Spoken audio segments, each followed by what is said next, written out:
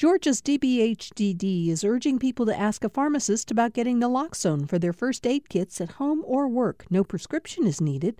Naloxone can rapidly reverse an opioid overdose and restore breathing. Opioidresponse.info. This is On Second Thought. I'm Virginia Prescott. Tomorrow on the show, we're going to hear from David Harris. He's a Georgia native who collaborated with the R&B artist Her, who has 5 Grammy nominations for her self-titled album, including Best New Artist and Album of the Year. So be sure to join us here on GBB, or you can catch the On Second Thought podcast wherever you listen to your podcasts.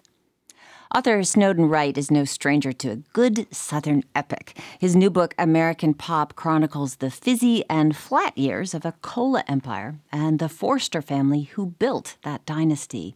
The novel pours out American cultural and economic history and wrestles with the way that nostalgia colors and sometimes covers reality. American Pop is coming out tomorrow, and Snowden Wright joins me in the studio. Welcome. Thank you for having me. Well, thank you for being here. We meet the Forster family at a New Year's Eve gala. This is at the dawn of 1940, when one of the siblings looks out over the balcony, the Peabody Hotel in Memphis, and all the revelers, and is moved, thinking they all look so happy. Are they? Not at all. Not even a little. It's meant to be an ironic assessment, in that he just misreads the entire situation. All the main children of the family are dealing with their own dilemmas, dramas, and plights in their own way. One of the characters is suicidal. Another just received divorce papers from her husband. A third just had a very degrading sexual experience. And so they were all dealing with the burden of their name and the burden of their family prominence, as that is coupled with these personal traumas they're going through. Yeah, the family, as is written in the book, they're nouveau riche who are no longer riche.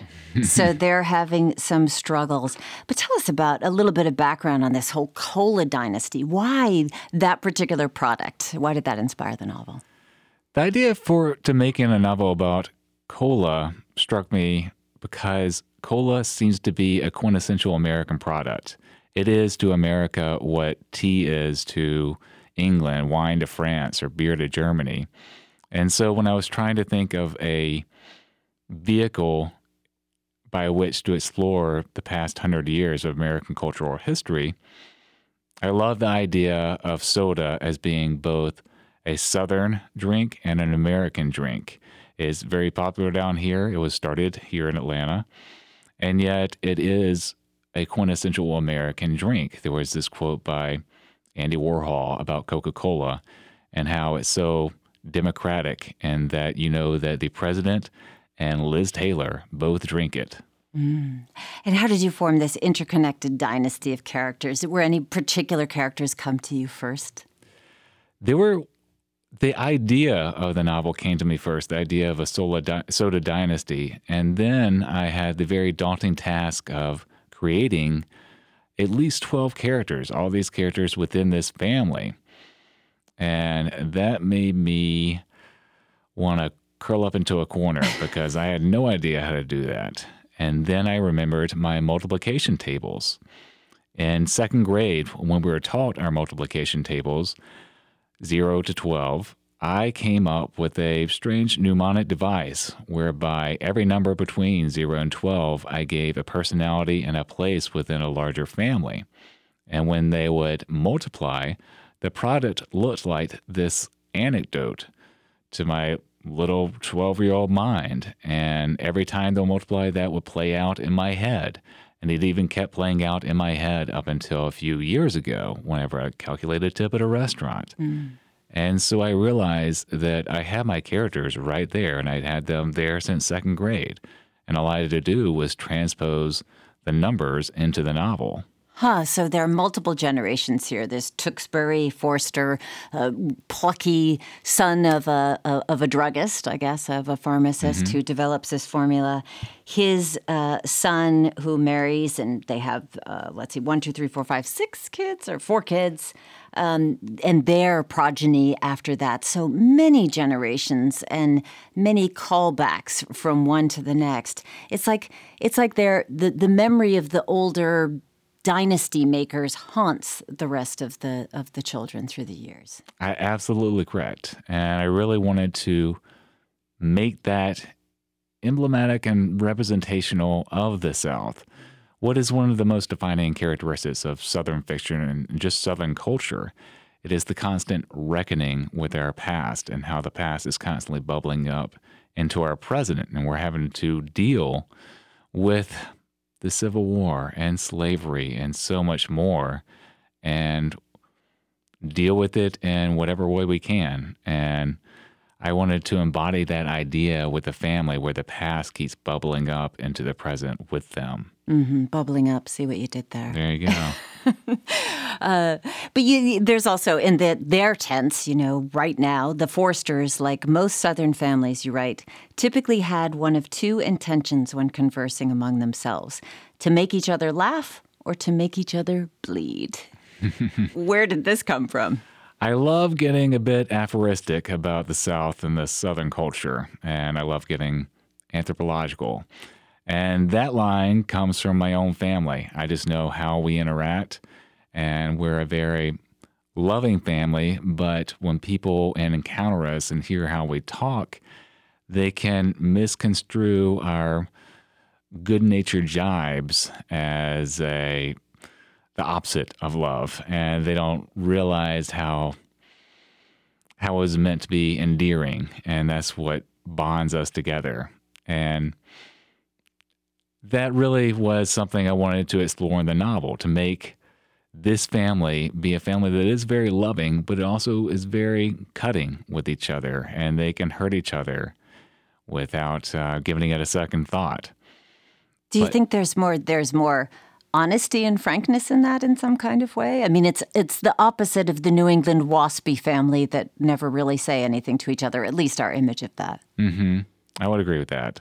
The family, they are their own thing. They live by their own rules, and they're allowed to do that because of their social prominence, because of their wealth, because of their political aspirations, and how they are put on this national stage and given this spotlight of celebrity. They were the celebrities of their day. They were the Kennedys or Rockefellers or Hearsts. Well, let's talk about your family, because you moved from New York City back to the family farm in Mississippi to write the novel. What inspired that change of scenery? I had been living in New York for about a decade, and I realized it was going to take forever to finish this novel. And then, sadly, my grandfather passed away, leaving me a small inheritance. And so I decided to honor his memory and his generosity by using that inheritance to quit my day job, move to Mississippi, and work on American pop full time. And when I was there, I primarily lived in Oxford, Mississippi, but I also spent a lot of time on my family's farm in Yazoo County. And on that farm, we had this old camp house. It's an old shotgun cottage, and this was not a nice place. And the story goes that when my father first purchased it, he had it shipped on the back of a truck from some other farm and put on his. And he was so proud of it because he was in his mid-20s. This was the first home he had ever purchased. And so because he was so proud, he immediately drove 20 miles down the road to pick up his mama and show her this new purchase he'd made as a young man.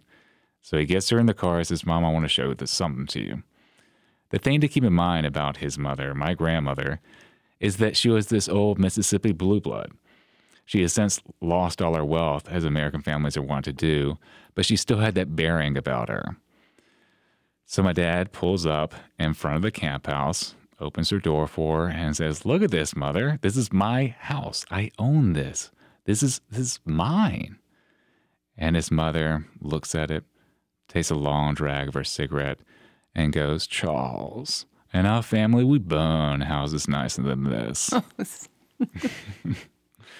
And that story really gave me the first idea of the fluid nature of wealth and class in America.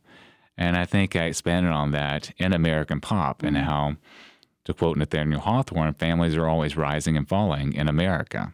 Yeah, and the The wife of Tewksbury Forster, Fiona Forster, is one of those blue bloods who marries down, as they say. Mm-hmm. So there's always this kind of tentativeness about who are we? We've made all this money, but what? We don't really deserve to be in these ranks. What do you think is at play for these characters? I think the fact that where they're from and that they are nouveau riche is a constant struggle. It's a constant dilemma for them, internal and external. And so they're constantly trying to show that they deserve their place in American history and amongst families like the Kennedys and the Rockefellers, both of whom were at one point nouveau riche as well. Mm. Snowden Wright is my guest. We're talking about his book, American Pop, a very well-anticipated Southern novel. And we're talking about the family, the Forster family, who run a soda dynasty. It's Panola Cola is the name of the cola. And the Forsters are chronicled as if they're a real American dynasty. There's a character who has an affair with Josephine Baker, for example. There are newspaper clippings and interviews, almost like a documentary talking head style. So what did this style, what did that entry point help you? How did that help you tell their story? I had the idea from that style from Truman Capote's quote-unquote nonfiction novel In Cold Blood. I wanted to make American Pop the opposite of that. I wanted to make it fictional nonfiction. And to do so, I used certain techniques of nonfiction, bringing in exegetic source material, interviews and quotes, specific dates and times, and also real figures like Josephine Baker.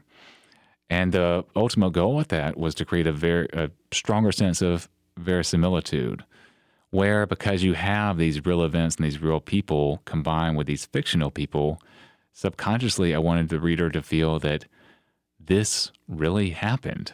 I wanted to breach that boundary between fiction and nonfiction and make them truly believe in the world of the Forsters. But there's also a fiction and nonfiction that operates for them. There is what they present to the outside world, what everybody saw at the Peabody Hotel in their, gold lame gowns and long cigarette holders. And then there's something else that is going on inside of the family. So are you playing with that idea of what is real, what is not real? Absolutely. And that kind of goes into the very notion of nostalgia, how it's a story we tell ourselves about ourselves. And so the Forsters have that story that they tell themselves about themselves and the story, the facade that they present to the world. And I really wanted to investigate the advantages and disadvantages of nostalgia. A lot of times it's a disadvantage in that it makes us misremember certain aspects of the past and how it really wasn't that great. And then in another way, it can make us not want to focus on the present as much. We want to live in that utopia, that nostalgic utopia of the past, rather than move forward. Is that as American as soda pop? I would say yes. You look at soda pop and you look at the idea of America. America is very focused on nostalgia, especially at this point in time. The way things used to go. Would you read some of the novel for us? I'd love to. Okay, so this is Snowden Wright. His book is American Pop. The novel is coming out tomorrow. He's going to read a little bit for us.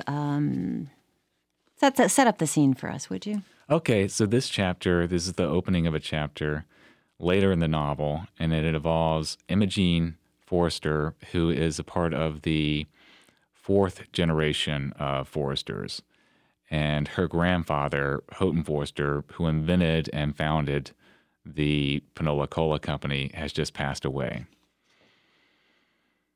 Years later, a Harper's Magazine review of her famous autobiography would describe Imogene Forster as fearless and indomitable.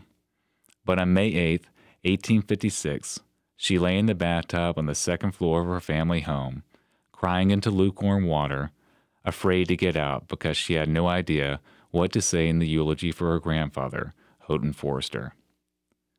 The funeral was scheduled for that afternoon.